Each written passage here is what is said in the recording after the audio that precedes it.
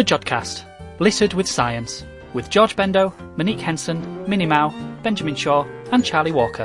The Jodcast, November 2016, Extra Edition.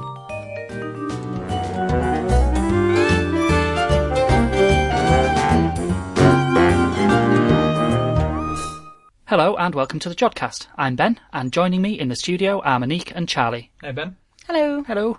In the show this time, Charlie interviews Katie Detwiler about the cultural anthropology of the Atacama Large Millimetre Array, and George, Minnie and I answer your astronomical questions.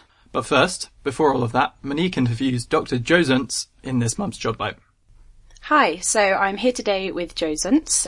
Welcome back to the Jodcast, Joe. Thank you for having me. Thanks. And we thought we'd have you back on the show because you're leaving us soon. I am. I've been here more than 3 years now, 3.5 years, and I gave a little interview at the beginning when I first joined, so I thought it'd be really nice to do an exit interview, if you like. All the things I've achieved and done over the last 3.5 years. Yeah, and you might recognise Joe because he's done a few Asking Astronomers as well, so we're going to have to find someone else to answer your questions once he's gone. Absolutely, yeah. The general relativity ones and the hardcore quantum ones, what you guys usually left to me. So that was what I ended up doing. And of course you enjoyed doing that as well. I did. It was very good fun. Yeah, it was great.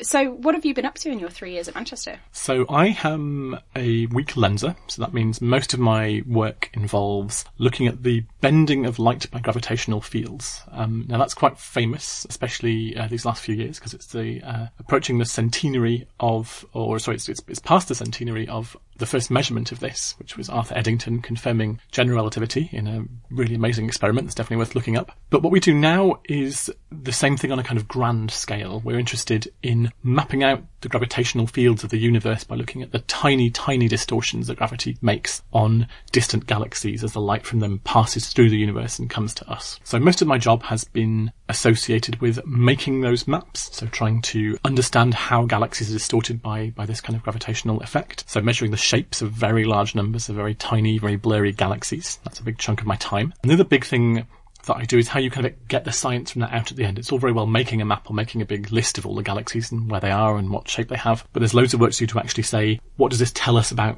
theories? What does this tell us about how the universe is expanding, about what's in the universe, about the structures in the universe, about the laws of gravity themselves? So all these things we can get a handle on from this kind of measurements, but it's very difficult, it's very complicated. The connection between theory and data is a very long sequence of quite difficult calculations, and trying to put those in a framework where we can do them and where any old theorist can just come along and say, hey, I've got this cool new theory. I'd like to test my awesome theory of gravity. How do I do that? And be able to point them to something to say, hey, this is what you do, is a big part of what I've been trying to do. So producing those data products almost. Exactly. So it's data products, but it's also kind of theoretical calculation code as well. So lots of astronomers now, as many of your listeners will know, are programmers, or a big part of our job is computer programming. And that's because, broadly speaking, all the problems that were easy enough to do on paper, we've already done. And so most of what's left, the interesting calculations that we have to do, especially when it comes to big amounts of data, those are things you really have to do in a massive computing kind of way. So we start off with enormous images. So we start off with years and years worth of image data taken from very big telescopes, these enormous sky surveys. And there are loads of processes we go through to try and gradually reduce that down to something more useful. So we do a bunch of steps in that process to try and turn raw data into something that's scientifically useful at the end. And it's a very long process.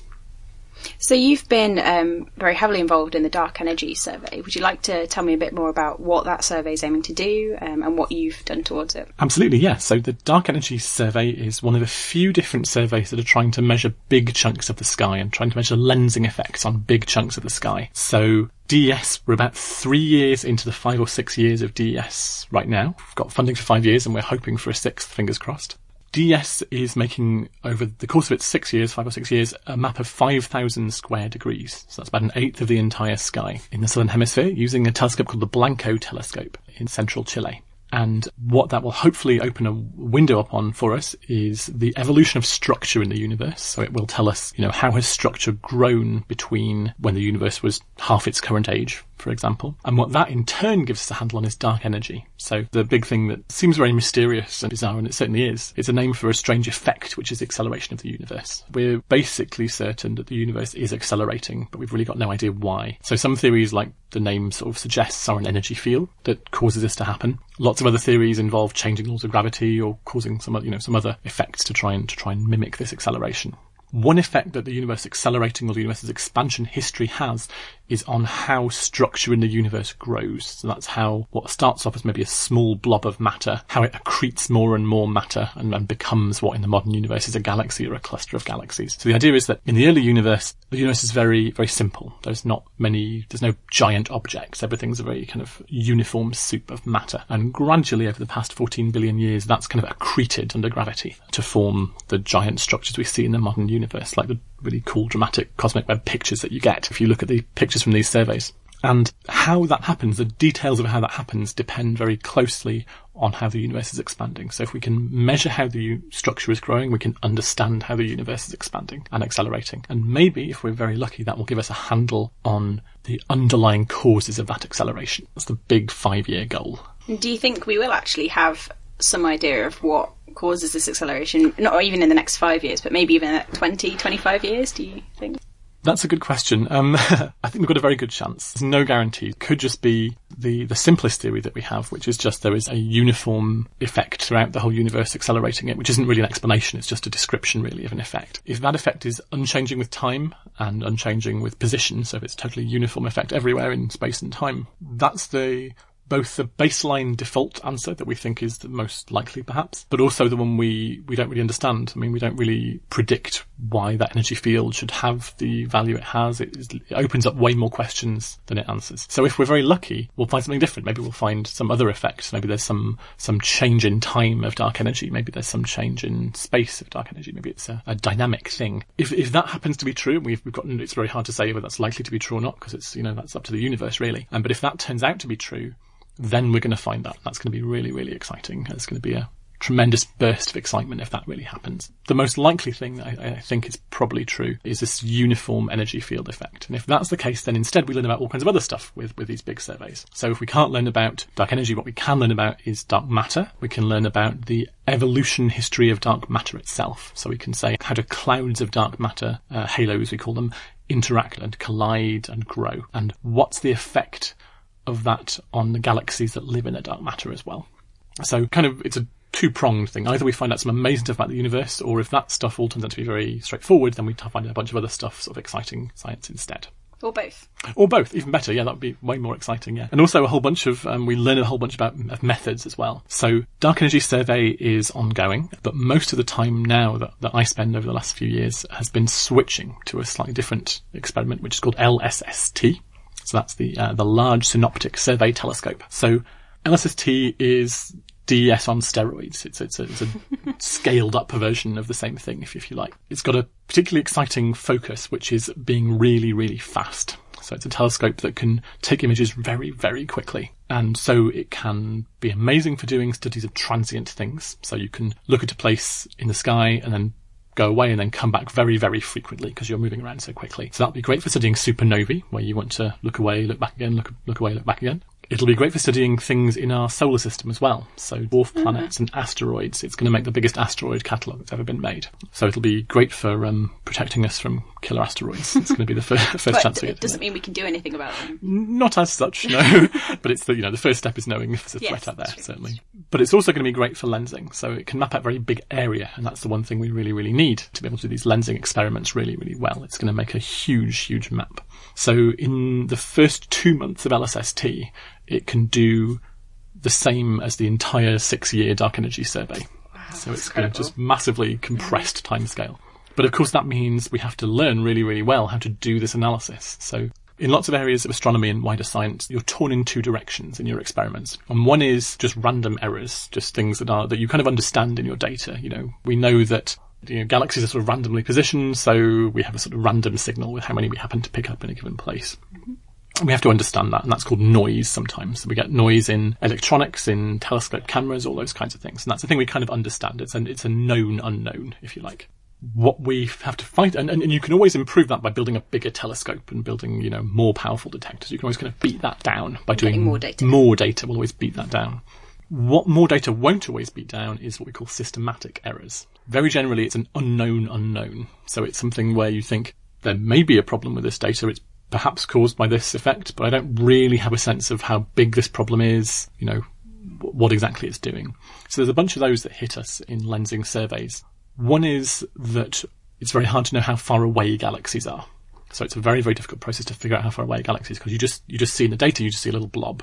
And it could be a big blob that's close by or a small blob that's a long way away. And we have a bunch of methods for trying to figure that stuff out. But if those methods are wrong, that's going to really affect our results in a way we may not really understand. So what we've really got to do for LSST in these big upcoming surveys, and this LSST is starting in 2020 and will be a 10-year mission, is really understand these very difficult effects and these details of what's hitting our data. And if we can do that, then we can really understand the kind of full power that LSST will get us. If we try to do that now, we'd have no chance.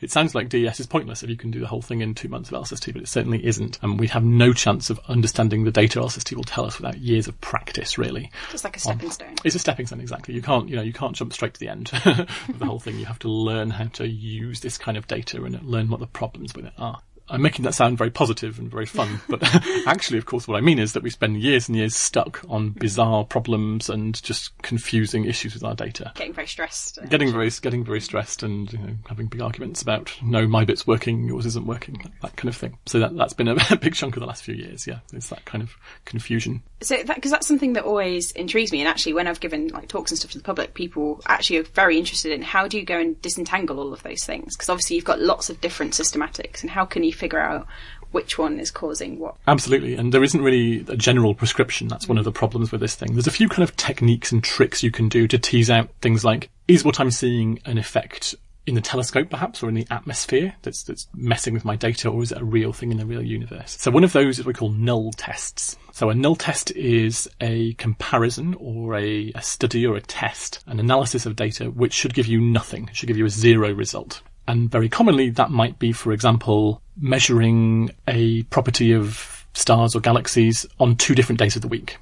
Okay. Now, stars shouldn't really change, or most stars shouldn't really, galaxies certainly shouldn't really change from one day to the next, because they last hundreds of millions, billions of years. So, Monday versus Tuesday shouldn't really make much of a difference. So if you do sort of Tuesday minus Monday in your analysis, that should really be 0. If there's a difference between Tuesday's data and Monday's data, then you've probably made a mistake somewhere, or something's probably gone wrong. Or if there's a difference between data you took towards the end of the night and the beginning of the night, that would be an indication, because that's really a local thing. It's about our telescope now and the Earth, not about the universe. So if there's a difference between those 2 things, that's a kind of a clue that something's gone wrong. So we have lots of those.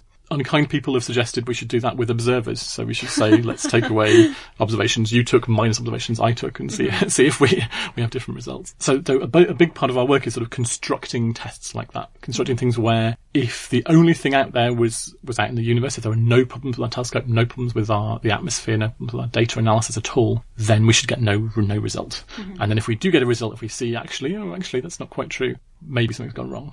So one example would be we pick a bunch of random positions in our sky map, and we take an average shape of galaxies around those random positions. Mm-hmm. That shouldn't have any particular signal to it, because we just chose a place at random. It shouldn't be there. The galaxy shouldn't be pointing, any particular way towards or around any given random point in the sky. So with enough random points, we expect to beat that down to 0. If we average the shapes of galaxies around random points, we should get no particular direction to them. Mm-hmm. And if we do, that's telling us we've probably messed up some step along the way in either looking at our images or looking at our data in some other way. So there's a whole enormous process for doing this. The other thing we kind of do is model all our errors. So we try and say, what are the things that could go wrong with our data? Let's try and understand them. And let's make a model for them. Let's say, just like we make models for things out there in the universe, we make models of the universe, we make models of galaxies. We also make models of things that can go wrong. So we make models of the errors in measuring distances to galaxies. So we say, okay, say we get distances wrong by 10%. What does that do? And we try and build a model of those errors just like we do the real universe. So in a really rich picture, in a very coherent picture, you try to turn all these systematic errors into statistical ones. So you're trying to say, all these things I don't really understand, I've at least turned into numbers that I can try and measure. And that's not perfect, because you don't really know what's going on in a lot of these problems, but it's certainly the first step towards trying to understand them. So, given that LSST is 4 years away now, is that, 4 years? 4 years or so, yes, that's right. Yeah. So what, for you, do you think is the biggest challenge you're going to face? And what's the thing you're kind of worried about now, not getting it right in time? That's a good question. So two main things I'm worried about most. One is that LSST is, because it's such a fast telescope, it's going to take thousands of pictures of every individual galaxy. So it's not going to take one very, very beautiful picture of a galaxy. It's going to take 1,000 kind of blurry, noisy pictures of a galaxy. And that makes it very, very difficult to to analyse that data, because on the face of it, you've got 1,000 times as much data that you have to analyse. So if all the methods we've been using so far on DES, we try to use those in LSST, we'd spend the next 100 years running computer programs to do this. So, that's a very big worry, just the kind of volume of everything that we have to do for LSST. The other, for me, is distances to galaxies. So we call these redshifts in astronomy. So that's the redshift is to do with how much the universe has expanded since the galaxy you're looking at emitted its light. So it's how old the light is you're looking at, and that's a kind of a proxy for distance. And that's a very challenging thing to measure. So very worried about that as well. What makes it hard to measure that? So there's a few ways you can try and measure the distance to a galaxy. If it's a nearby galaxy, you can use methods like Cepheids or Cephids, which rely on measuring individual stars in those galaxies and measuring their behaviour. The galaxies we're talking about are way too far away to do anything like that, so we can't really do that. For our galaxies, we have to find other methods. Now, if you can find the redshift of a galaxy, the redshift of a galaxy you measure inherently by taking a spectrum of the galaxy. So you say, I can look at the light emission from this galaxy and I can see lines in it in particular colours. So I can look for the line that hydrogen emits, for example, or the lines that hydrogen emit, and a bunch of other signals as well. That's great, and that works incredibly well. You get a super high precision redshift from doing that. Problem is that it takes a very long time for any one galaxy. So you have to spend ages and ages staring at one galaxy in order to do this. And that doesn't really fit in with what we want, which is to have a huge area of sky. We'd have to focus on a few galaxies for a really, really long time to be able to do that. Instead, what we do is kind of a proxy for that. We can't afford to stare at one galaxy with a spectrum for a very long time. What we can do is put filters in front of our telescope. So we have a red filter and a green filter, an infrared filter, a whole sequence of different filters. So that means you're essentially measuring the amount of light in a galaxy in a few different colours in sort of broad bands. And the idea is that's kind of acts like a very, very crude spectrum. So it acts like a very, very low resolution spectrum. And hopefully if we can model galaxies well enough, then we can understand, by looking at this very, very low resolution spectrum, we can at least get a very noisy measurement of the redshift of a galaxy. The problem is that sort of depends on having a bunch of galaxies whose redshift you know really, really well and perfectly to calibrate. So you want to say, okay, these are ones where I know the correct answer and here's what it looks like in my data, so I can make a map from one of those to the other. The difficulty is that it's very, very hard to get enough galaxies and the same population of galaxies, the same sample of galaxies, to match between the two sets, between your giant sample of billions of galaxies and your high precision, high resolution set, because they don't really match up. For example, we get much fainter galaxies when we look at the big survey compared to the small regions. So that's why it's a very challenging process to do, because you're trying to mesh together two things that don't really mesh together. That's really interesting to hear, yeah. And good luck with that. I hope it goes well. So you're moving to Edinburgh soon. What are you looking forward to most moving? Yes, I'm going to Edinburgh, so I'm going to have a very interesting job title there. So I'm going to be a Chancellor's Fellow in Astrophysics and Big Data. Big data is a cool new thing that all the cool kids are doing right now. And it's very, very appropriate to astronomy. So astronomers have been dealing with large amounts of data for a very, very long time. What my new job will involve is trying to learn the lessons we've learned from doing that, and the methods and the tools and the research we've done into how to handle these big data sets. How can we use that to benefit the wider economy? How can we benefit companies that maybe want to learn how to handle big data or do big analyses? And how can we benefit non-profits and all of those kind of things as well? So we're trying to have some impact beyond just traditional astronomy and trying to use all these methods we've got really, really good at using out in the wider world. So I guess I'm looking forward to that very much indeed. Yeah, that sounds quite exciting, really. Are there any cases already where kind of those techniques are already applied? There are a few, yeah. So they're not always good. So physics has always given lessons to the financial industry in particular. So a great many people who are kind of former physicists go off and work in quantitative finance. That's one area where it's been very strong. Obviously, sometimes they cause horrifying crashes. So we don't like to talk about that. But so finance has been one area where there's been a very strong connection in astronomy as well as wider areas. But what we kind of think is we can probably move beyond that. Finance is a really interesting area that we think we can learn a lot, but we think there's other companies and other industries that really want to use, big data sets and really understand them. So healthcare is a very interesting one. Oh, I hadn't thought of that. Yeah, doctors collect huge amounts of information from millions of billions of patients around the world, and locked away in that information is all kinds of cures, really. Mm-hmm. So there's all kinds of facts in there about what methods work and what don't. That's really very hard to analyse, partly because you're dealing with such large amounts of data, and partly because it's very complicated. So, it's not like we're very kind of spoilt in physics because we see if it's very simple and it's very simple. And we have very often large number statistics. So we're going to measure 100 billion galaxies with LSST. Whereas lots of medical situations really only have, a handful of patients to deal with. But that makes sort of doing proper statistics and doing proper analyses very, very, very, very important when you've got a very small number of people. And we've seen the results in lots of high-profile situations when that's gone wrong. So it's a very challenging thing to do. Okay, well, it's been great to have you back on the Jodcast. Thanks very much. It's been really nice to be on here and also to be around in Manchester for a good few years. Yep, and hopefully we'll catch up with you again soon. Find out how you're getting on in Edinburgh. I hope so. That'd be nice. All right, thanks very much. Bye. Thanks a lot. Bye. Thanks for that, Monique.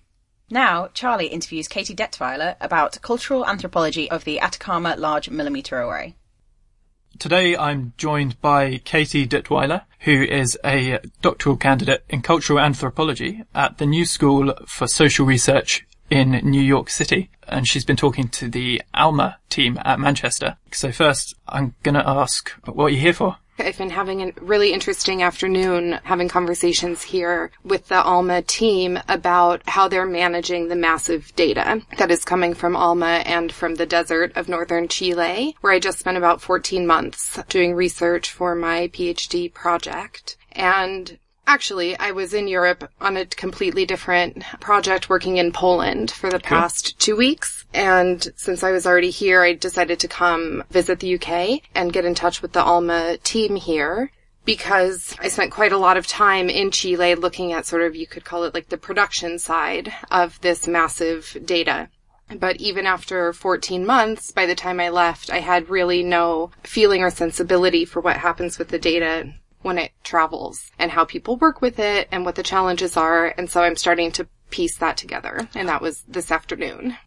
Just for our listeners, ALMA is an acronym for the Atacama Large Millimetre Array, which is obviously in Chile. And were you staying at the site then? No, I was living in the community of San Pedro de Atacama, which is near the base, about 20-minute drive from the ALMA OSF, which is the Operation Support Facility, the base camp, and where the telescope is operated from and where maintenance on the antenna happens, as well as some processing. And so I was in San Pedro for most of the time that I was in Chile, but also working a little in some other communities that are near optical telescopes, operated mostly by ESO, the European Southern Observatory. And, I mean, maybe I should start by saying how I found myself in Chile. Yeah. Tell us about why research. you decided on this project. So I did my undergraduate degree in anthropology. I did my master's in anthropology at the New School. And then in our program, you have to do the master's to even be eligible to apply for the PhD. So we go from a cohort of like 25 master students to a PhD cohort of like 3 to 5. And so I'd done the master's program and I was quite fascinated with anthropology, sort of as an object of study. The history of the discipline is very complex and changes in the discipline tend to map onto new epistemic forms and political turns. And so I was quite fascinated with the history of anthropology, but most people coming into a PhD program have a very specific project. Like they want to study sex workers' rights in China, or they want to study food practices in Paris suburbs amongst Senegalese immigrants. So you weren't originally focused on astronomical practices in indigenous populations? I was not. I was focused on nothing, and this was a problem. So my faculty said, look, we've let you into the program, but you really have to have a project. And I said, well, I don't have one. I'm not sure where in the world I want to study or what. And they said, okay, well, I'm sorry, but you have to have a project. And so I said, okay, fine, I choose the universe. But then I was sort of stuck with it, and I had to figure out where in the world I would actually do this research. Anthropological fieldwork tends to be a year, but it does have to be in a place. And so this sort of brought me to Chile in 2012. I was doing preliminary research in Chile.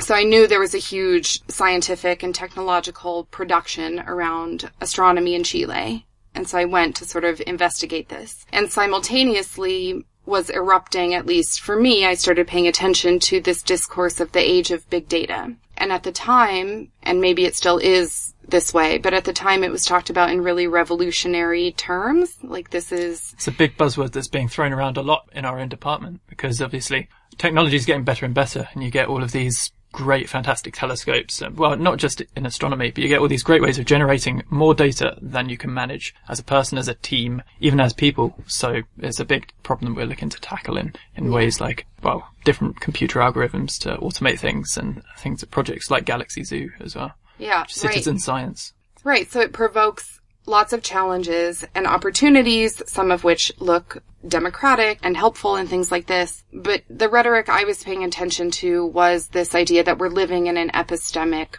break and that we're shifting from the third to the fourth paradigm of science, or that big data means the death of the theorist.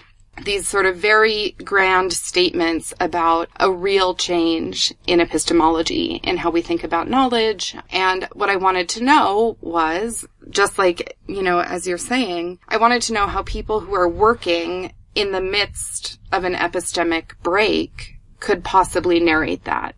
Typically, big breaks in thought and ways of thinking about thought are named retrospectively. And it seems really interesting to me how people are trying to name a rift that we are inside of, and how, especially when it's something like thought, you can't ever be outside of your epistemology. So it's very hard to see if there's a new epistemology coming or forming because we're never outside of our own. Is this just a symptom of sort of the accelerating society? The fact that over the last few years we made so many leaps and bounds, that now we can see something coming, which is that we're going to have too much data to handle, and so we already know that we're going to have a problem, as opposed to having to look back retrospectively and see that there was a big change here or a big change there. Is that part of the reason for that? I would not tend to go to a heavily tech determinist logic that this technology is provoking a crisis, or that this technology is allowing us to see a crisis. It's all a little bit less clear. But I do think we have historical examples of massive floods of data provoking epistemological and political change. Could you give us some examples? I mean, I would think of the cosmological crisis produced by plant and animal specimens flooding in during the Age of Discovery, flooding into centers of knowledge in Europe and completely swamping existing categories. And out of this, you get lots of new architectures for knowledge to try to organize these things. I think that would be a big data prehistory, which removes the question of technology, which I kind of find useful. But it also introduces some interesting other points, because, for example, I guess there were no laws about importing foreign species into countries before that, so they could all come in. So it influences more than just the topic that it actually is. It influences more than just biology, or in this case, more than just technology. Yeah, absolutely. I would agree with that. I think there are things that really should be paid attention to with the age of big data. The age of big data, the concerns people have tend to be around issues of privacy, security, ethical governance. Those are the critical discussions. And this more speculative side about how is this transforming ways of thinking and acting, provoking a revolution in how we live, work, and think, this kind of language. It is more speculative, but I think that these questions go together. And so, in a way, while studying big astronomical data in northern Chile, I'm also trying to develop a location in my dissertation where we can think about questions of data transformation, shifts in communities of practice or work, I'm talking about astronomical practice in this case, but a location where we can think about that in ways that don't look so overdetermined in terms of questions about Facebook tracking. In those kinds of situations, data is never interrogated as an interesting challenge of its own. And so something I really like about astronomy is how, in this current moment, is how articulate people are and how hard they're thinking about data and questions of organization, retrievability, quality, corruptibility, archiving, possibilities for archiving, like the square kilometer array. Tom was just telling me its data will be so massive that at first, anyway, it won't be archived in raw form in any way. And he said something that I love as an anthropologist, which in that situation, the sky is the only archive. And you guys probably have that poetic language all the time. So I started to come to Chile in 2012, and I did through connections to the University of Chile in Santiago, their Center for Mathematical Modeling. I went to ALMA for the first time in 2012, and it was in, I would say, midway through construction at that point. And we talked a lot, or I listened to people talk a lot about computational capacities and challenges and network capacity challenges. And the computational specialist at ALMA told me, we want infinity to be our ceiling. But he was talking about network capacity, not sort of knowledge of the universe. And so I realized this is a big data question where a non-specialist like myself, you would think, you hear someone associated with an astronomical project saying we want infinity to be our universe. Obviously that means, knowledge of the cosmos. Yeah, that kind of infinity. Yeah. Everything. But what he was actually using the word infinite to signify was capacity to move and manage massive data. And so that is a big data question where knowledge is increasingly associated with the capacity to move data. So could you give us a quick overview of how the data is managed maybe within ALMA? Because ALMA is 2 separate sites in itself. Actually, could you give us a description of the site if you've been there? Let me try to think of my first impressions. I'm actually from New Mexico in the U.S., which is in the Southwest, and it's a high desert environment. And when I came to the Atacama, obviously the Atacama is extreme. It's the driest non-polar desert on the planet, with, I think, experiencing about 1 millimeter of rain a year for 10 months of the year. And then for 2 months, there's the altiplanic winter, which brings some moisture. And some moisture also comes in on the Humboldt Current in a fog called the Camanchaca. I took the bus. The first time I went, 24 hours on the bus from Santiago to San Pedro, which is sort of the oasis heart of the Atacama. And to my mind, being from New Mexico, is extremely beautiful, but it is forbidding. It's wide salt flats, which have flamingos, but it's kind of like a crusted salt. It's not really like the Uyuni salt flats you would think of from Bolivia. So when I got to the site, it was still under construction, and by the site, I mean the Operations Support Facility, which is sort of the base camp of ALMA. So all the antennae were down at the OSF being constructed, actually.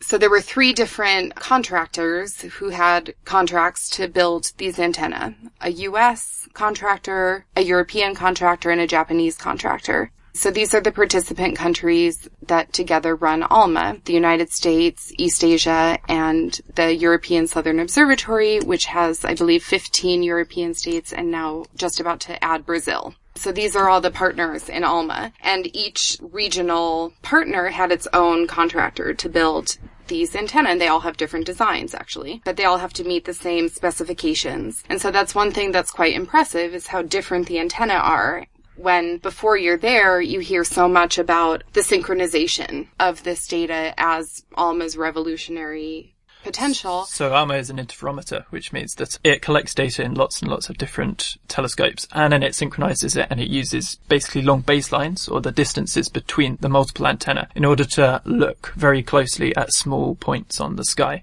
Right. And so when you think about the synchronicity, and then you see how different actually these antennae are being built by different companies, and actually in different physical locations. So are the shapes of the antenna different, depending on what they're built by? They are. Mm-hmm. And of course, at some level, they're not different, and at some level they really are. And it interested me also as an anthropologist that there was real separation between the different regional partners on the physical site who were building it. And for example, the U.S. company built, I believe it is now the largest steel and concrete windowless structure on the planet. They built this next to the ALMA base camp in order to build the antennas inside of it. Obviously without dust or heat or sun. Are there often storms then? Did they need to shield these antennae? Or? There are never storms. Yeah, okay.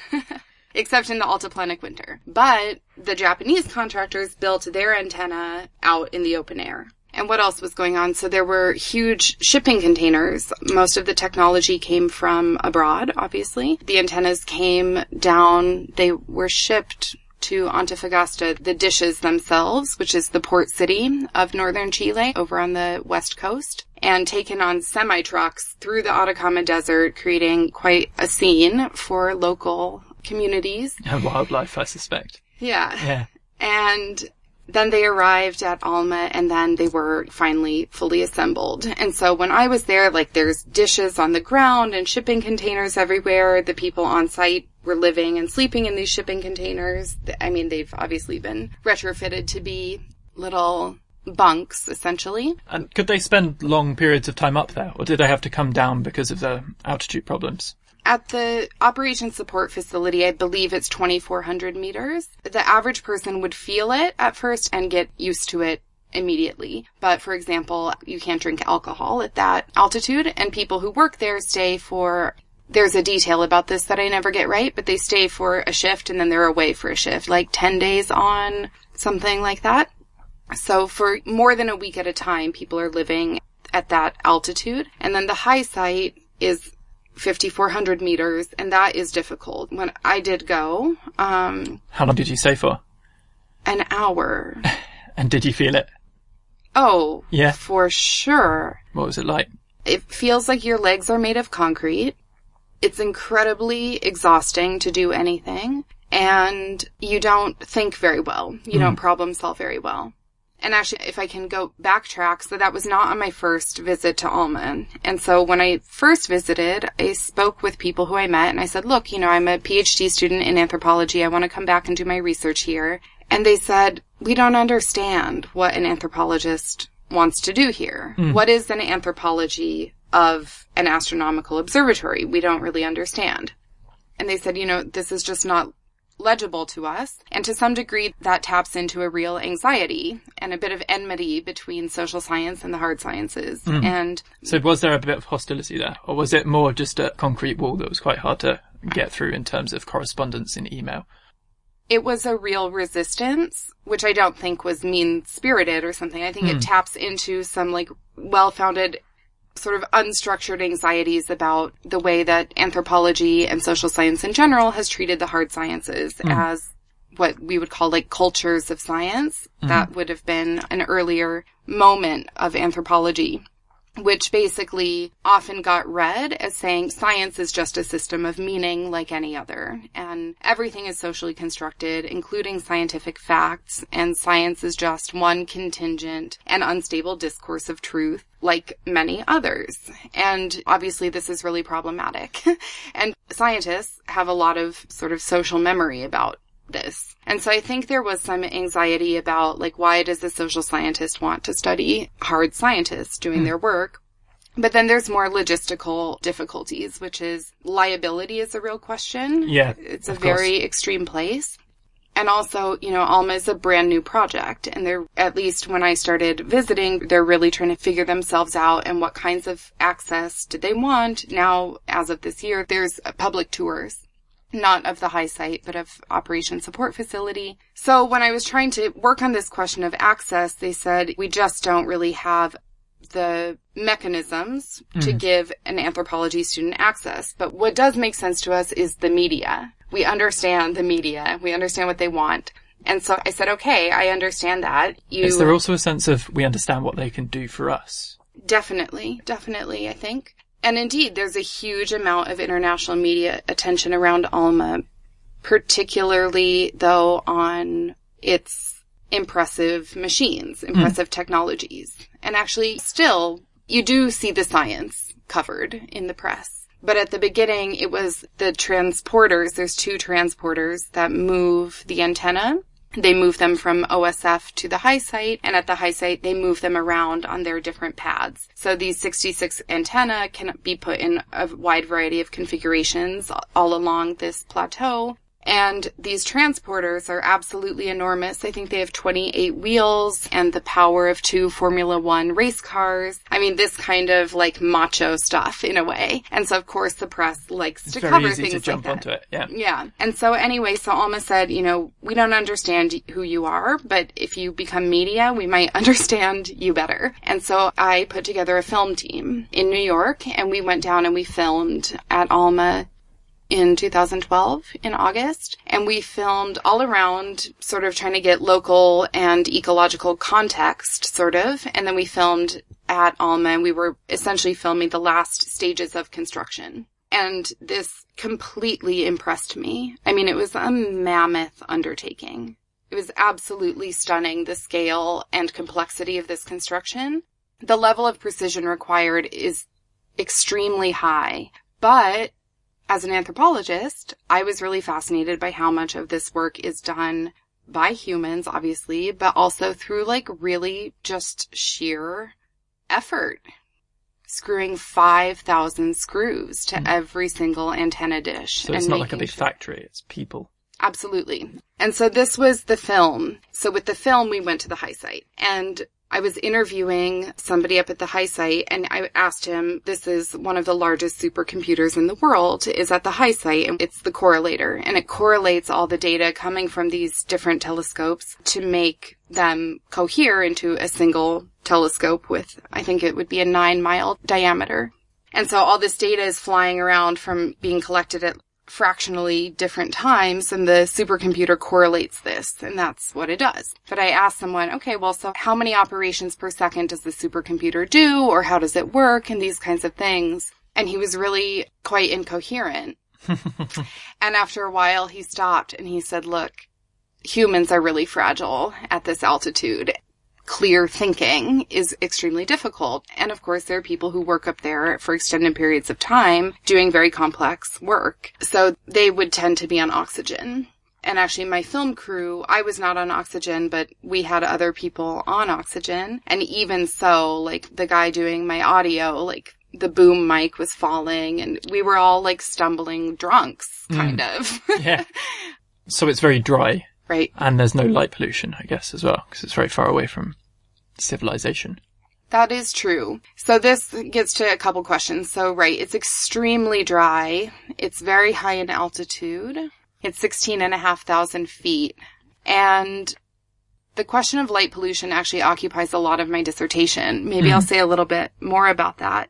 But yeah, the night sky is pretty incredible.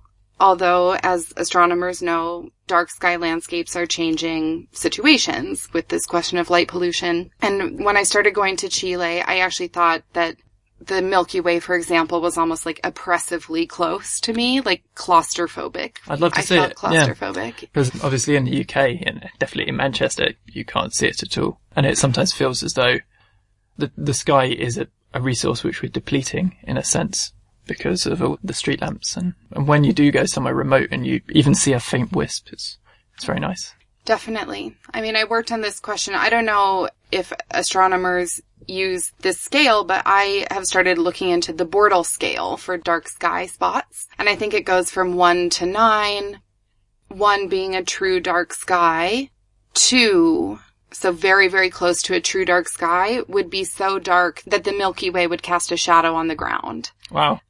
And in Chile, some astronomers who took me observing around this area, like amateur observing, said they would consider it a 2 on the Bortle scale. And so the Milky Way has dimensionality and complexity and this kind of thing. It's really absolutely unbelievable.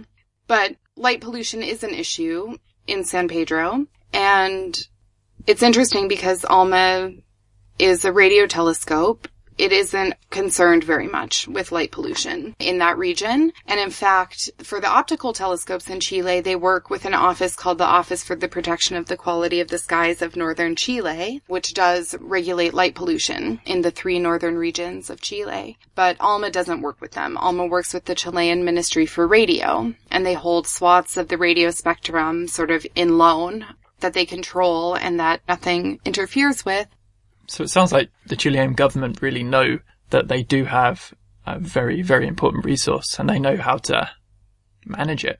Yeah, definitely. That's absolutely true. It's one of my biggest questions because on the one hand, how unlikely, how odd really to think about the sky as a resource and how many kind of like technological and social structures have to be in place to make that make sense. So as an anthropologist, you constantly try to think of everything as just a little bit off, a little bit strange, or try to make yourself see things as strange. So yeah, the Chilean sky is a resource. Well, what could that possibly mean? And what does it enable, right? And the light pollution question is a big piece of that. I wanted to say that doing the film, I became really aware of how much I would need to look at the concrete physicality of astronomy in order to do my research. And that's because I would say my object, essentially, that I was studying is massive astronomical data or massive observational data, with the irony being you can't directly observe it. And so if this is my object, how was I going to begin to track it and track the social world that coheres around it? So I started to focus after this film experience of seeing this mammoth infrastructure and this huge material labor. I started to really track infrastructure and materiality. And that became sort of a way I could trace the shape and effects of this traveling object called massive astronomical data, which is not available to me as an observer as well. And so this is actually how I started to pay attention to the idea of sky as a resource, because, like I said, what could that mean? What does it enable? And it turns out to have a very specific history and meaning. And so when we talk about the Chilean sky as a resource, we're really talking about the sky as a resource for light. We're talking about the sky as a resource for astronomical data, which is light. And in 1998, after sort of lobbying and consciousness raising on the part of the astronomy community, the Chilean government passed a law.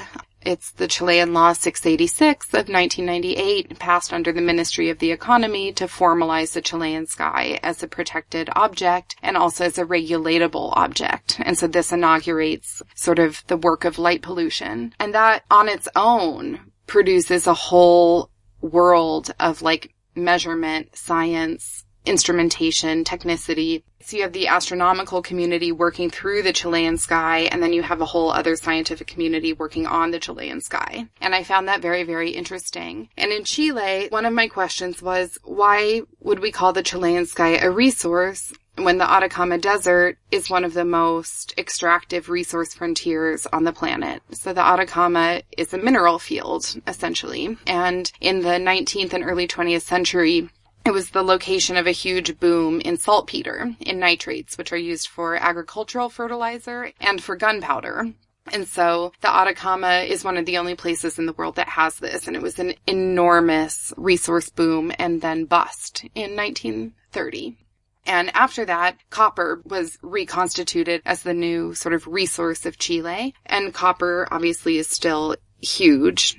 Chile is the world's largest producer of copper, and it mostly comes from the Atacama. And now also lithium salts from the salt flats. So lithium and other rare salts that are used in technology are also booming. And so I wondered, is it not risky to use the language of resource to talk about the sky? It's really interesting hearing it used in that context. But I guess the sky is not depletable, not exhaustible. Exactly. So it's a very strange resource, but actually sort of true to the philosophical or linguistic roots of resource, which means something renewable or inexhaustible.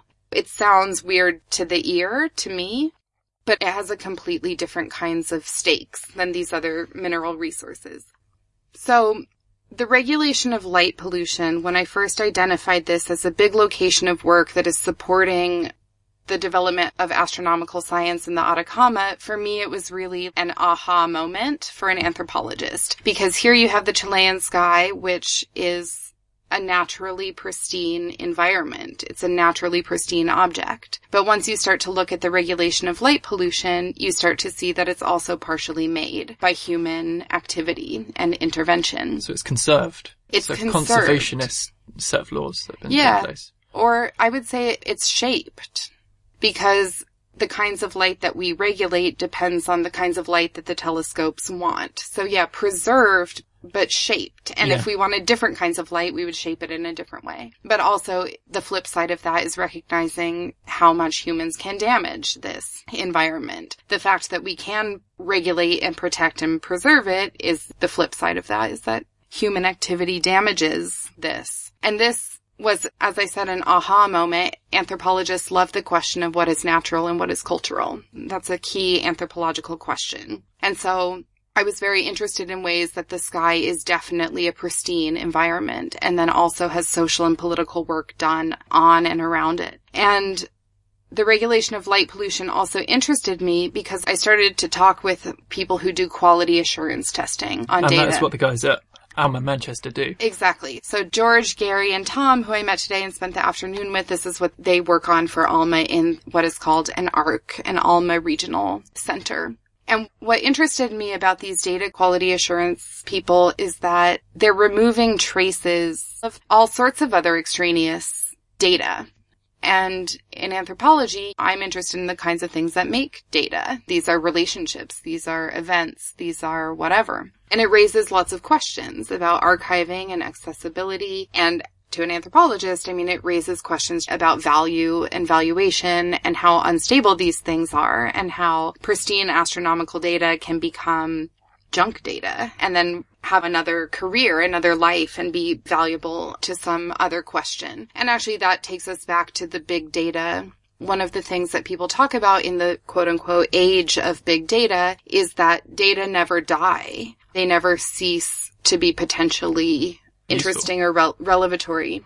And so what is different in a way, I mean, this is a simplification, I think, but we used to think that you had a question and then you went out to gather data about that question. And there was all kinds of paradoxes. Does the question bias, shape what you even imagine as data or what you even begin to collect? And in quite a few of my conversations at ALMA, but also other observatories, they say this is one of the things that's changing. Now the point is gather the data as much as you can, as complex as you can, as big as you can for as long as you can. And store as much of it as you can. And store as much of it as you can.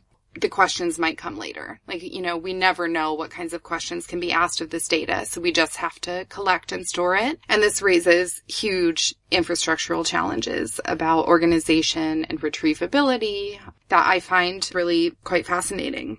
And also who gets access to the data as well. Exactly, yeah. And so at ALMA, a PI, a principal investigator, would submit a proposal to have an observation conducted, and the observation would be conducted for them. And then it would be worked on a little bit through data quality assurance people in Santiago.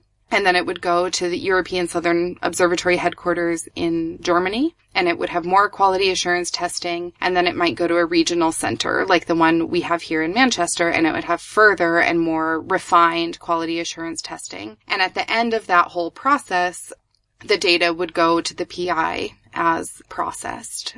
The raw data is in a particular file format and the process data is in another one, but this is what I'm learning about here today. So the PI holds that data as intellectual property for a year, and then it goes public. Related to this, in Chile, I was surprised to learn that this is not the language necessarily being used everywhere in astronomy. But in Chile, people told me quite a bit that part of what is going on right now with the new capacity to produce so much data is what they would call the industrialization of astronomy, by which I think they mean a hugely increased scale of the work and a real dramatic shift in efficiency. And with data at this scale, it has to be done in the way it's being done or it would take too long, essentially. I don't exactly know how astronomers will come to feel about that or how they might reflect on that in terms of the history of astronomy, its historical trajectory. But I did see in the observatory sort of new classes of astronomical work, new labor hierarchies, but also basically just different ways of organizing the practice of astronomy that I find quite interesting. And the other thing is sort of related to this resource question and the ways that astronomical data set, though they do become intellectual property, obviously they're not monetized. They are a kind of circulating scientific value, but they're not monetized. They're not really instrumentalizable, as far as I know. And so this sort of stuns me about astronomy, that in our current sort of global political and economic conditions, we continue to support something that doesn't have instrumental sort of like price tag. I guess it does have reputational price tags and stuff as well, and that's what encourages people to join these collaborations in the first place. So that's what encourages countries to put in the money and put up for the science in the first place. It will further the reputation of them as an academic resource. Yeah, absolutely. Yeah, and I think, but when I ask astronomers this question, first of all, they would point out that astronomy is not hugely funded. The projects are expensive, but compared to things we spend money on, we could be doing a lot better with our supportive astronomical research. But the other thing is this question, when people talk about the value of astronomy, they leap very quickly and almost always to this question of universal human heritage. And anthropologists don't really believe in universals, but I'm an anthropologist who said my object was the universe. And so I've tried to take this question really seriously about how something of universal human heritage works in a very specific local, northern Chile or Manchester, United Kingdom, and sort of all the local specificities and pieces of this network. So that's an interesting question that I did want to ask you about, is how do the researchers and the scientists who work at ALMA, how do they talk to the local people, and how do they encourage them to have an active part in the community or not, maybe? How do they convince them it's a good idea to have these telescopes on the top of a mountain where they are?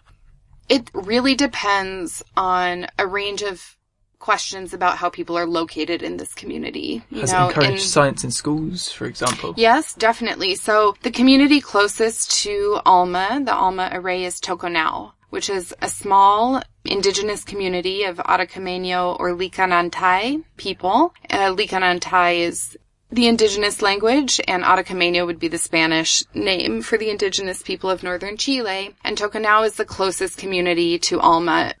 ALMA leased the land from Toconao, and they have contributed a lot of money to the Toconao School for science, language learning, these kinds of things. Also other kinds of community projects. I think ALMA has been trying to work on some water questions, which are severely important and challenging in the Atacama. But San Pedro is down the road, and it's a little bit of a different story. San Pedro is an enormous tourist hub for sort of adventure tourism, like sandboarding on dunes and hiking across the Salar and seeing these amazing sights of the Atacama. It's a huge tourist location and has I can imagine there are adverse effects to tourism coming closer and closer to the radio telescopes, for example, mobile phones and that sort of thing. So is there competition there? Yeah, I think definitely. One of the ways that the observatories negotiate and justify their presence, which, most people are quite thrilled and proud of this sky and of this presence of high technology and high science. Many, many people are very proud of it. But whenever there is sort of skepticism about how much these projects are doing locally, the answer is always that the observatories bring astrotourism to Chile. And indeed, in these communities, you find many, many small observatories run by local people that actually do quite a bit of really interesting astronomy, including Andean astronomy, and do bring tourist dollars. But there's clearly a conflict here, as you say. As far as I know, people are just at the stage of saying this is a clear conflict. We can't say that the value to Chile is astrotourism when astrotourism will eventually come in conflict with the observatories. It's a big contradiction. But ALMA is in a 90,000 hectare preserve called the Atacama Astronomical Park. And so for now it's safe. I believe they don't find themselves as threatened by the RFI environment, the radio frequency interference environment. I don't think they find themselves as threatened as other places. Especially Manchester, actually. Jodrell Bank has a big problem with it. And they often hold discussions with local councils about building new houses in Goose Tree, which is very close by. So it is a lot harder here. And it can show how expanding accommodation can really hurt your data if you're not careful. Yeah, so, definitely. Yeah. But I'm glad to hear that ALMA is safe for now. Yeah, it's safe and extremely beautiful and interesting. So you'd recommend astrotourists and some of our listeners go to Chile and take a look? I absolutely would. It's an extremely fascinating and beautiful place. And now ALMA's open to visitors. Yeah. And check it out. Yeah, and this was a really interesting interview as well. So thank you very much, Katie Detwiler. Thank you. It was a pleasure speaking with you, and I hope I'll get to come back talk with you again. Oh, that'd be really cool. Thanks for that, Charlie. And now we move on to the part of the show about things that we can't fit in anywhere else. The odds and ends. So, a long-standing problem in planetary science is the explanation of where Saturn's and indeed the three other gas giants' planets' rings come from. Jupiter, Saturn, Uranus and Neptune all have rings, and it's not entirely clear how they're formed. And one group of scientists has done some simulations of where they might have come from. So very early in the solar system's history, while the planets were still forming and everything was still settling down, there was a long period where there was just lots of stuff around in the solar system. And that stuff either got disrupted by tidal events, it either got shattered into dust and ended up forming things like the asteroid belt and forming Trojan asteroids around the giant planets. But during that early period, it's thought that the gas giants kind of moved around in the outer solar system. There was a period of migration. And so these gas giants were moving through this heavy debris fields of stuff. And these researchers calculated whether these objects, some of which were about the fifth the size of the Earth, could have been an explanation for where some of the planet's rings comes from, specifically Saturn. So what they did was they used computer simulations to find out if tidal disruption events could have broken up these little things as giant planets came towards them, and broken these massive things up into smaller chunks and ended up forming these rings around the planets. What they found was that absolutely it's a reasonable explanation for at least some of the phenomena we see in the solar system, particularly the difference in composition between the four giant planets' rings. For example, Saturn is less dense than Uranus and Neptune. Saturn, if you were to stick it in a bowl of water, it would float. Oh. It's about 30% less than the density of water. Jupiter, on the other hand, is about 30% more than the density of water, and so that would sink. Uranus and Neptune are more dense than Saturn. They would sink in water. And so the idea is that as Uranus and Neptune approached these things that were floating around the solar system, they would disrupt them entirely, and there would be effectively a rocky ring formed around these two planets, or a rocky ring formed around each of these two planets. Whereas Saturn is less dense, and so it wasn't able to disrupt them into sufficiently small chunks. And so a lot of the icy stuff stayed together, and Saturn's rings are made primarily of ice, and so that could be a reasonable explanation for where Saturn's rings come from. And so they've highlighted that this could have implications for when we're looking for exoplanets, when we're at the point we're able to unambiguously see exoplanets in the optical instead of using indirect measurements like transits and radial velocity measurements. It's surmised that we should be looking for planets that have rings, because they're icy rings at least, because they will be more reflective, especially if they're oriented towards the Earth. They'll be reflecting more of the star's light that they're coming from, especially if they're at greatest western or eastern elongation, the furthest point out from the side of the planet that they can be. And so currently it's not easy to see exoplanets directly. It's not that the planets are too faint to be seen necessarily, it's more that the light from the star drowns out the light from the exoplanet. If we can block out the star, we should be able to see these exoplanets, and we should be able to see larger ones more easily, specifically if they have rings like this. And so what these people have said is that basically, if this is the case and all solar systems form in the same way, we should be able to see this process happening in other solar systems as well. And so it's a really cool way that we can maybe look for particularly bright sources near around other stars, is that they may well be reflecting from more icy rings. And I just thought that was a really cool result. It's not necessarily 100% true. It was only a simulation. It explained some observables, but it's another point on the graph. I mean, we still don't know where Saturn's rings came from, or indeed any of the other rings. I mean, Jupiter, it's a little known fact that Jupiter does have rings, but it's more like a sort of thin wisp of dust around Jupiter, which even if you're close to Jupiter, even if you're at Jupiter, you can't really see them. They're very faint. You can see them in the radio because they're emitting at very long wavelengths. But it's just cool. I mean, you know, I think it's well known that I'm a big fan of Saturn and the Saturn system. And so I just think it's a nice little result. So does this theory have implications for the formation mechanisms of the asteroid belt? I'm familiar with how that came about, but is that as the planets migrated out, do they suggest that they also broke up rocky things in order to create that? Or? Well, I mean, it depends on what the migration looks like. One of the problems when we first found exoplanets, we didn't find what we thought we were looking for. We found these things called hot Jupiters, which are effectively big stars like Jupiter and Saturn that are sitting on top of their stars. And they shouldn't be there. They couldn't have formed there. They're made of very light material, hydrogen, helium, perhaps methane, and they can't have formed that close to stars. And the first one we found, which is 51 Pegasus b, it really threw a spanner in the works. But as we've gone on and found more and more exoplanetary systems, we found that in more and more cases we're finding these hot Jupiters that couldn't have formed where they are. So what it suggests was that these gas giant planets actually moved inwards rather than outwards. Which, yeah, absolutely. I mean, the way they move inwards from where they formed would have an impact on things like the asteroid belt and the Kuiper belt. The asteroid belt probably formed from some kind of resonance between Jupiter and the Sun. Jupiter stops asteroids from moving outwards towards the edge of the solar system because many of them, particularly the bigger ones, move in a sort of tidal resonance with Jupiter about its orbit. But the thing that these exoplanets did was throw a spanner in the works of our solar system, because in our solar system, what is Jupiter still doing there? Why didn't it migrate inwards? And so before we found any exoplanets, we were thinking, well, it's obvious why we have rocky planets in towards the star, gassy planets out towards the edge, because heavier stuff it's easier to clump heavy stuff together in a hotter environment than it is lighter stuff. So what this has done, again, it's just another thing that throws another spanner in the works. We really don't know how solar systems form, because it was thought that ours must be typical, when in actual fact it isn't. It's in fact atypical. But I guess we also have to think about the observation bias. The hot Jupiters are the easiest thing to see, right? And therefore... Hot Jupiters are the easiest thing to see. Larger planets are easier to see if they're further out from the star, because they'll have a bigger effect, if you like. But that also sets a limit on how long you need to observe them for, because in a larger orbit it's going to take longer for the star to wobble to and fro for it to be found. So there's all these weird selection effects that we need to account for with exoplanets.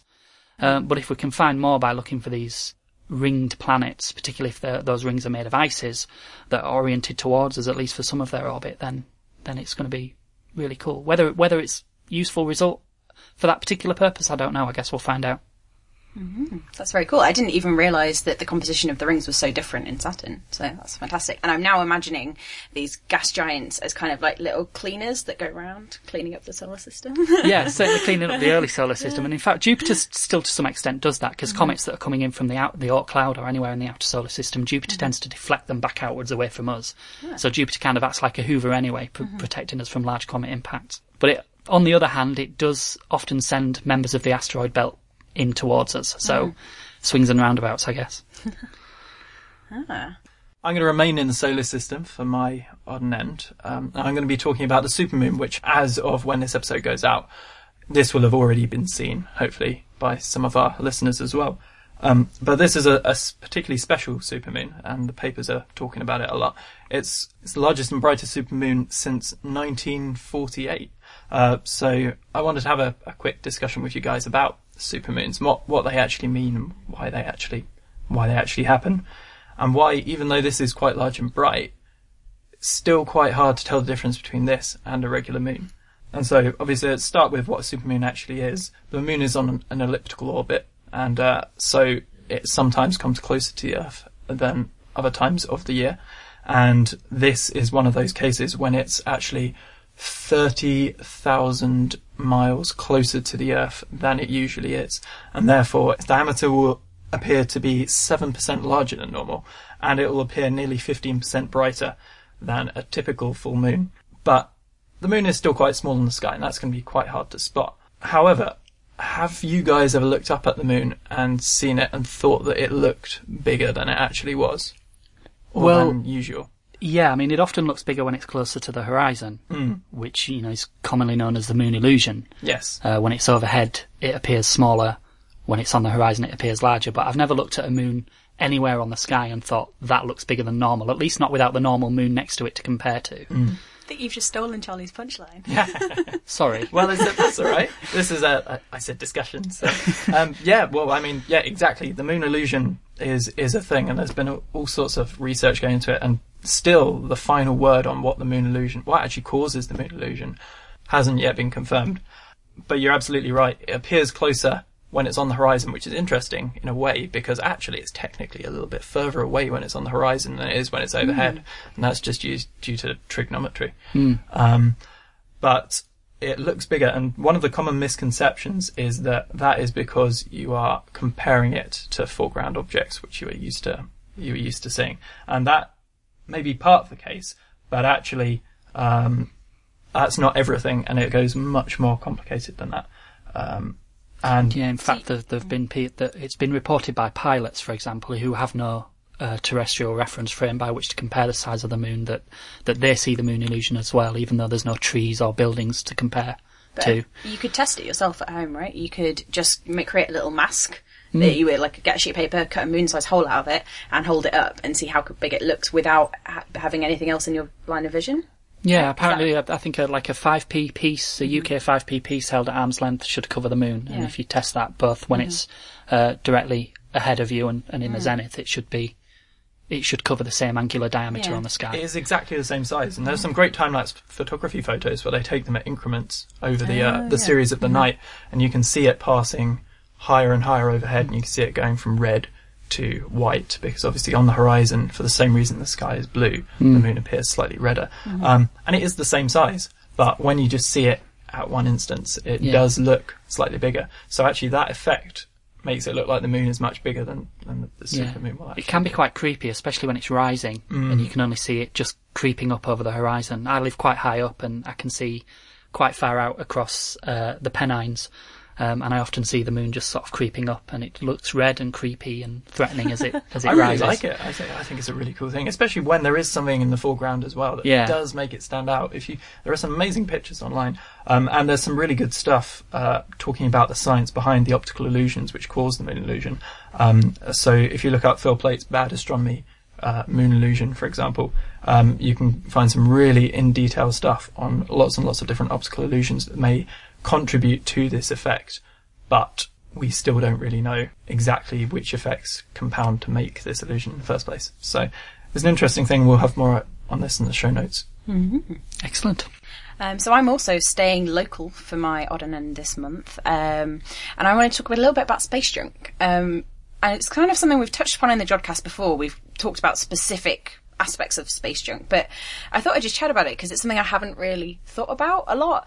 And actually, my inspiration for this came from a podcast, which I linked to in the show notes, called 99% Invisible, which is generally about design, but they've got a fantastic episode recently about space junk. From listening to this, I found out that there's something like more than 20,000 pieces of space debris orbiting around the Earth, which is pretty crazy, really. And in particular, there's this theory called the Kessler syndrome. I don't know if you've heard of it before. It's this theory that once you have a sufficient number of objects orbiting the Earth in low Earth orbit, the number of objects will eventually start growing exponentially. Because once you've got this sufficient number of objects, then you get this kind of high chance of collision. And the more collisions you have, the more objects you create, and then it just happens until you get this cascade and a stupid amount of debris. And you might know that was kind of the premise of the film Gravity. Which I'm not going to go into the problems with the science in that film. When I went to see that with some fellow physicists, they got very angry very shortly in the film, and let's not go into that. You didn't get thrown out, though, like Chris Hadfield did? No. You weren't shouting abuse at the screen or anything? Not quite, no. Did you not know that? Yeah, apparently he was laughing so loud he got thrown out of the cinema. Yeah, so that film isn't exactly right. But the issue of space junk is a real one. And supposedly as well, on the space station, like one of the little windows that the astronauts use has like a massive dent in it from space debris. And so you really need to think about it, both in terms of like putting your satellites up there on the space station, they need to think about it. But also if space tourism is going to become a thing, and we're seeing, lots of commercial companies looking at this now, then we need to think about that. So it turns out people have thought about that. So in the 70s, this kind of international agreement came into place that if you're going to put something in space, you have to say how you're going to get rid of it. So in theory, everything that's gone up since then has some means to be collected or burned up or something. In practice, that's not really true. There's still a lot of junk up there. And of course, there's lots of legacy stuff from the 50s and so on. But I thought I'd briefly mention an ESA mission that is going to hopefully get approval in December this year. It's called E.D-Orbit. It's kind of a strange name, but the nickname is the Debris Hunter, and I much prefer that one. And it's a mission they're sending up a satellite to catch another satellite. So I can't find anywhere which satellite it is they're catching for some reason, but basically they're sending up one satellite to catch one that they sent up there before, and it's either going to grapple it with like a little like robotic arm, or it's going to throw a net over it, push it back into the atmosphere where hopefully it will burn up and fall back to Earth safely. This is like something out Wacky Races. But it's fantastic, name it isn't it? Dick Dastardly, the satellite. That is amazing, yeah. I've got a link in the show notes to the website on ESA, and it's got this fantastic like voiceover video thing, which sounds like a intro to a sci-fi film. It's amazing. But if it gets approval, it'll be launched in 2023. And I think it's more that this is the start of what we're going to see in the future. So in the future, there are going to be possibly private companies whose the only thing they do is collect this space debris, because there's loads of random stuff up there. And some of the suggestions for how to collect it include a laser broom, which would be a ground-based laser that slows down objects, and when they slow down, they'll eventually start falling in, and then they'll burn up in the atmosphere. We all want a laser broom. Exactly. I mean, that is missing from my life. The other option is to use lasers again, but to push the shrapnel away. So you can actually have lasers on your satellites that would clear their paths for them. I mean, that's useful for that one satellite. You kind of could be throwing debris at everyone else. And then kind of more long term, there's this idea that you have graveyard orbits where every time you've got a satellite that you don't need anymore, you push it into a graveyard orbit and it will just circle there. I mean, to me, that doesn't seem like a very long-term solution. Yeah, because it's still going to reach that critical density that you talked about, where it's just going to... The stuff is still there, right? It's just, it's like having a big waste heap or whatever in space. But it's pretty interesting, and it's something that we do have to deal with if we're going to continue to put stuff up there. So it's worth looking at. And also, so the podcast that I mentioned before that brought my interest into this, definitely recommend a listen. They've got an interview with a space archaeologist who studies all of the Cold War stuff that's in space, which is really, really cool. And kind of the show goes through some of her favourite objects, including like tiny little needles that are floating around the Earth. So worth a look. Yeah, I mean, even something the size of a tiny little needle can do a lot of damage. Yes. The kind of velocities that things travel at in orbit to a space station or an astronaut suit.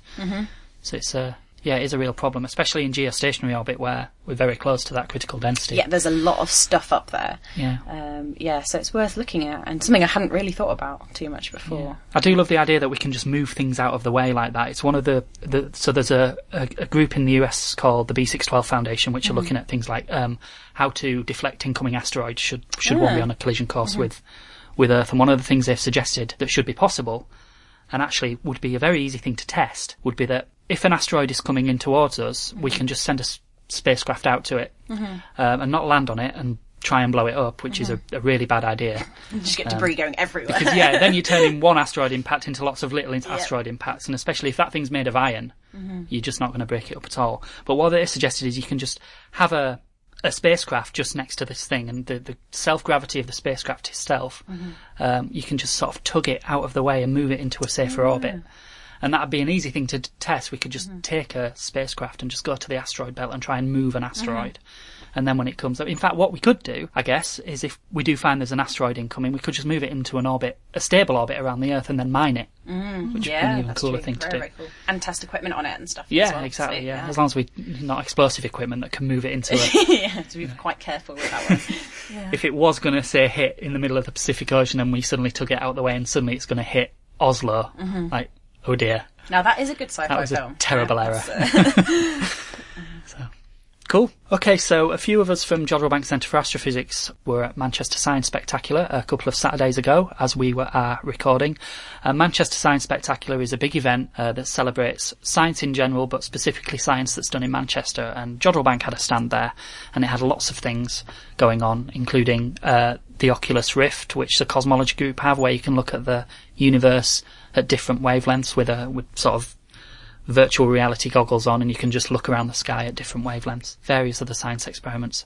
But one of the things we also had, myself, George Bendo and Minnie Mao, we had an Ask an Astronomer stand and just allowed people to come up and ask us questions about anything to do with astronomy they wanted. And we did our best to answer those questions there and then. We've kept the recordings of some of those questions, and what we've done is re-recorded our answers to them in a less noisy environment. So what you're going to hear are 3 questions, one each answered by myself, George and Minnie, on some of the things that the public came up and asked us in this month's Ask an Astronomer. Here's Amelia with her question from Science Spectacular. How far away is Earth from the Sun? Wow, what a great question. Well, I can answer that in numerical terms. The Sun is at an average distance of 150 million kilometers away. And I'm aware that in this country you guys use funny units, so that's about 93 million miles away. Now, because these distances are so far, astronomers have actually decided to give this distance a name. And so this distance or unit is known as 1 astronomical unit. So whenever somebody talks about 1 astronomical unit, that's the distance from the Sun to the Earth. But as you noticed earlier, I said this is the average distance because the orbit of Earth around the Sun isn't actually a perfect circle. It's more elliptical, like an oval. So the actual distance varies between about 147 million kilometers to 152 kilometers away. So this is a really big distance, 150 million kilometers. And it's actually so far away that it takes light itself more than 8 minutes to travel from the Sun to Earth. Right? And that's just from the Sun to Earth. The universe is so large that astronomers have actually got another distance measure that they call a light year. It is the distance that light travels in a year, and this is about 9 million kilometers. I've called this 9 million because I'm aware that in the UK this would be 9 billion, whereas in the US it'd be 9,000 billion. So for the purposes of this, I'm going to refer to one with 9 zeros after it as a billion and one with 12 zeros after it as a trillion. Okay, so the universe is really, really big, right? So we've just said it takes 8 minutes for light from the sun to reach the Earth, right? And that's just our sun, our star in our solar system. The closest star to us, to the sun, is 4 light years away. And that's just our closest star. There are 100 billion stars in our Milky Way.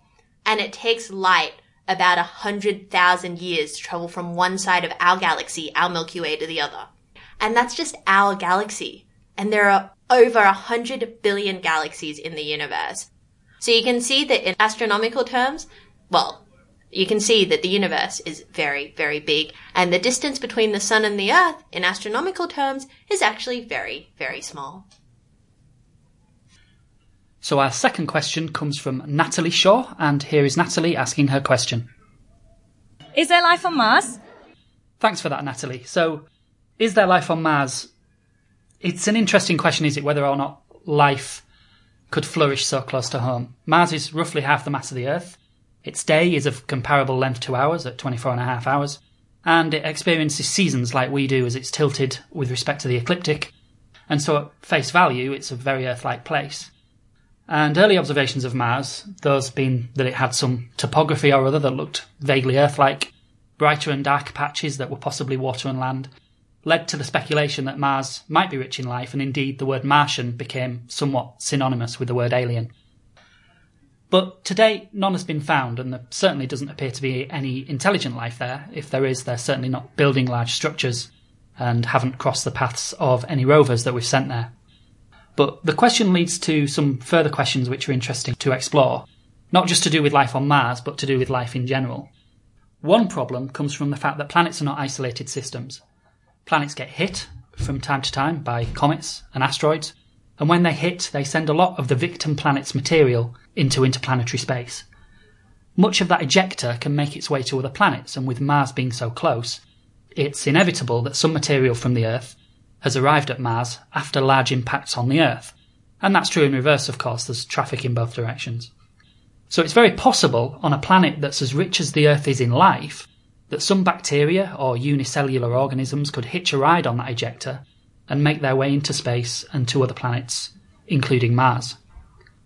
We know of a number of species of bacteria that can resist extreme drops in temperature, survive at very high temperatures, are resistant to being in a vacuum for extended periods, and are not bothered at all by radioactivity, and so it's possible that in the past we've sent samples of life to Mars just by being hit. And if Mars was rich in simple forms of life in the past, it's of course possible that Martian life came to us after it got hit.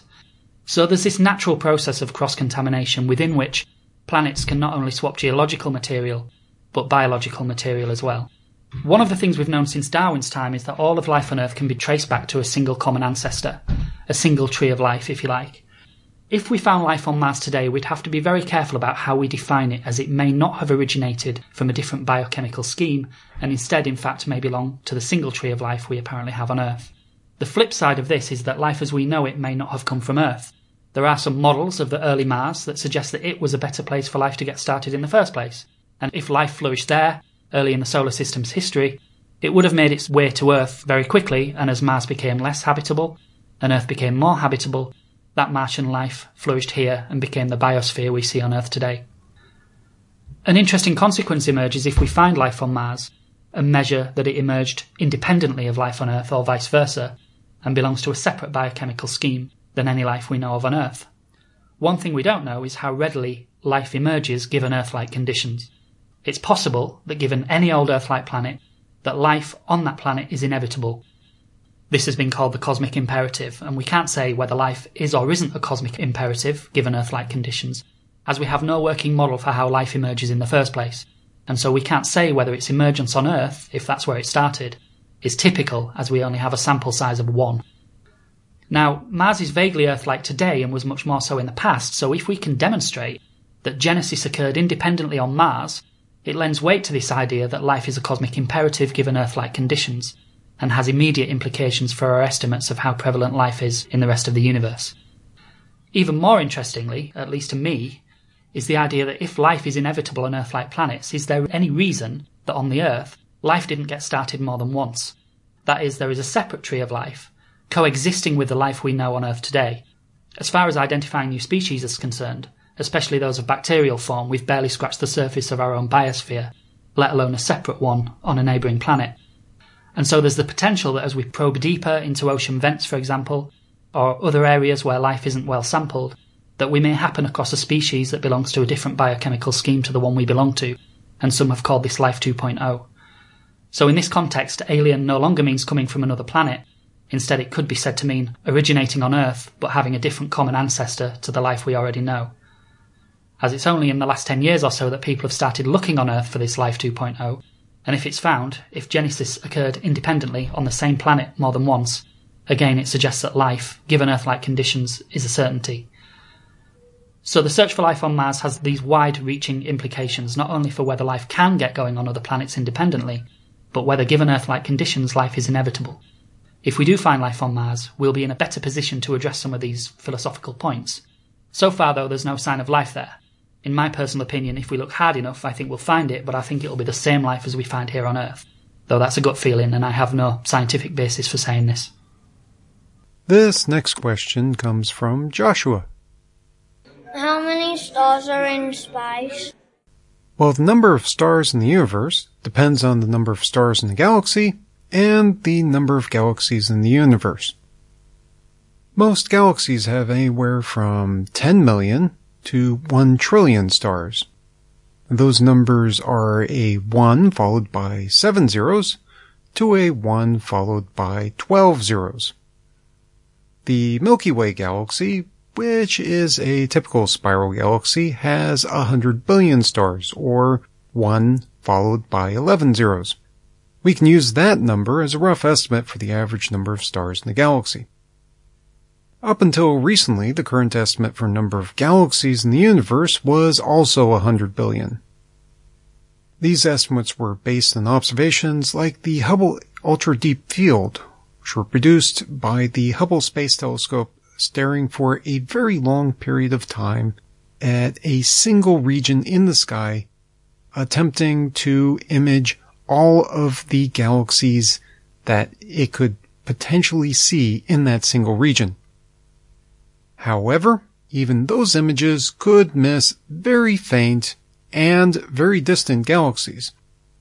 Very recently, a group led by Christopher Consolis at the University of Nottingham performed a calculation that corrected for all of the missed galaxies and determined that the universe contains about 2 trillion galaxies. So that's a 2 followed by 12 zeros. Now, if you multiply the number of stars in a typical galaxy by the number of galaxies in the universe, you get 200 billion trillion stars, or the number 2 followed by 23 zeros. That's a lot of stars. However, this is very interestingly close to the same number of water molecules in a teaspoon of water, which is about 170 billion trillion. Thanks for that, Ben, George and Minnie. And now we're coming on to the feedback. So we've got some posts this week. We've got a postcard which has come from the Carter Observatory in New Zealand. And it says, "Hi Jodcast team. We're fortunate to be able to see the southern skies described on a Jodcast and see a show at the Carter Observatory. Really enjoy your podcast. Jod on." Thanks for that, guys. There's one problem. I'm really sorry, but I can't read the name on the postcard. I've passed it around as well, and we can't quite work it out. But thank you so much. We really appreciate it. If you hear this and maybe tweet us or email us to let us know, then we'll read your name out this time. What's the postcard of? The postcard is of the Milky Way over the Carter Observatory, and it is. I'm really jealous. I want to go there and see it. Yeah, it's incredible. So we've no email this month. Anything from Facebook? Yeah, we've had a couple of messages on Facebook. The first one from Sean Mulcahy. "Just finished listening to the new episode. A great show as usual. And a very funny intro. Poor Issa, lol." We've been a little bit merciless about lol at poor Issa over the last... It's unfortunate. And another one from Martin Bancroft. "The fast radio burst discussion reminded me of an interview from years ago about the detection of sparkers. sudden radio signals. These are at parks, so they must have been peritons. It was in the brilliant Jodrell episode, and he's put a link to it there. Those pesky microwave ovens. On Twitter, we've had a couple of comments from Marcus, who says, I enjoy the fact that you include a little more technical content than other podcasts. Keep it up, guys. Thanks very much for that. And Susan is apparently taking the last episode of the Jodcast on a long-haul flight with her, so the Jodcast at 40,000 feet there.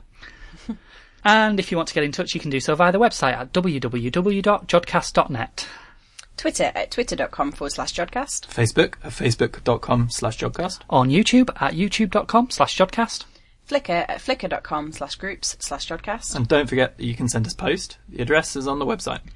And thanks to Dr. Katie Detwiler and Joe Zuntz for the interviews. The editors were Adam Avison, Naomi Asambra Frimpong, Tom Armitage, George Bendo and Jake Morgan. The producers were Benjamin Shaw and Andrew May. Until next time, Jod on!